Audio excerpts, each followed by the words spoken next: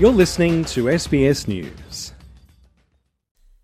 Sarah, not her real name, is a softly spoken woman in her 30s and a mother of school-aged children. She's also a survivor of domestic violence at the hands of her partner. Sarah says her ordeal began when she was pregnant with her first child. The nature of that abuse was grabbing and squashing around my pregnant stomach. My fear at the time was my child and their safety. I didn't seek any advice. I didn't tell anybody. I was too scared. The physical abuse continued throughout my other pregnancies, grabbing body parts, my arms, so that I couldn't leave. My children still do suffer significant emotional damage and trauma. According to the Australian Institute of Health and Welfare, of almost 800,000 women who experienced violence by a previous partner since the age of 15 and were pregnant during their relationship, 42% experienced violence during their pregnancy. Full Stop Australia is a leading sexual, domestic and family violence response and recovery service. Its CEO is Karen Bevan. It's completely devastating, really, to their sense of well-being. It really increases their sense of concern about the baby. And so when someone's pregnant and they're being subject to these kinds of forms of violence, what can happen is that they feel responsible. So they feel responsible for the pregnancy, they feel responsible for the welfare of the baby, and they often feel like somehow they caused this. For many women, it's completely devastating to their sense of safety, well-being, their sense of self.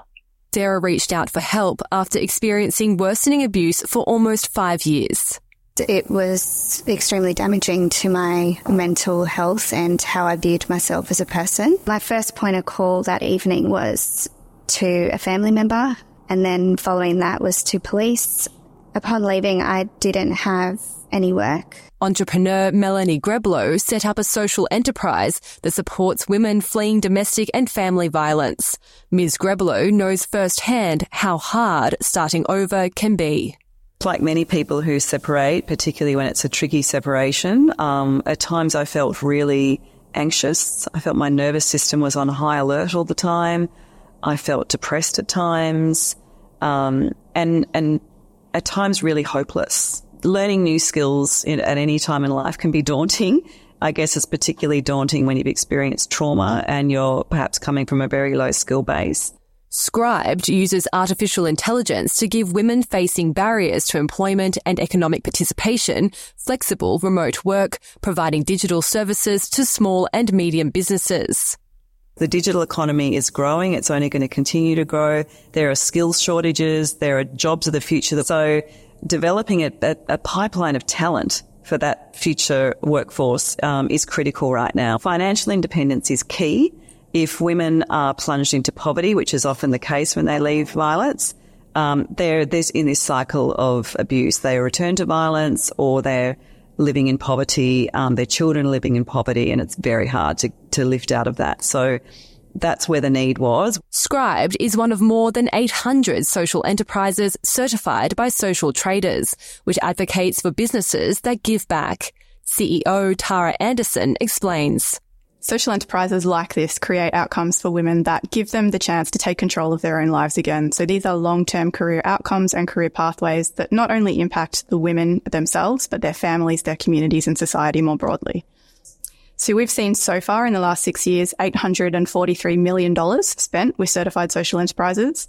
By 2030, we'd like that to be $5.5 billion. That would create 44,000 jobs for people like marginalised women, as well as migrants, refugees, people with disability. Backed by government and philanthropic funding, Scribed is expanding nationally, providing online training and a range of resources for women in cities and rural areas. Entrepreneur Melanie Greblow. So we have a not-for-profit arm, our academy, and that's really the engine room of upskilling, reskilling, training and education for these women, particularly around digital skills and platforms that they may not have used, some very basic digital literacy. And then there's a host of other personal and professional development opportunities in our virtual hub, which support women with their, increasing their self-esteem, self-confidence.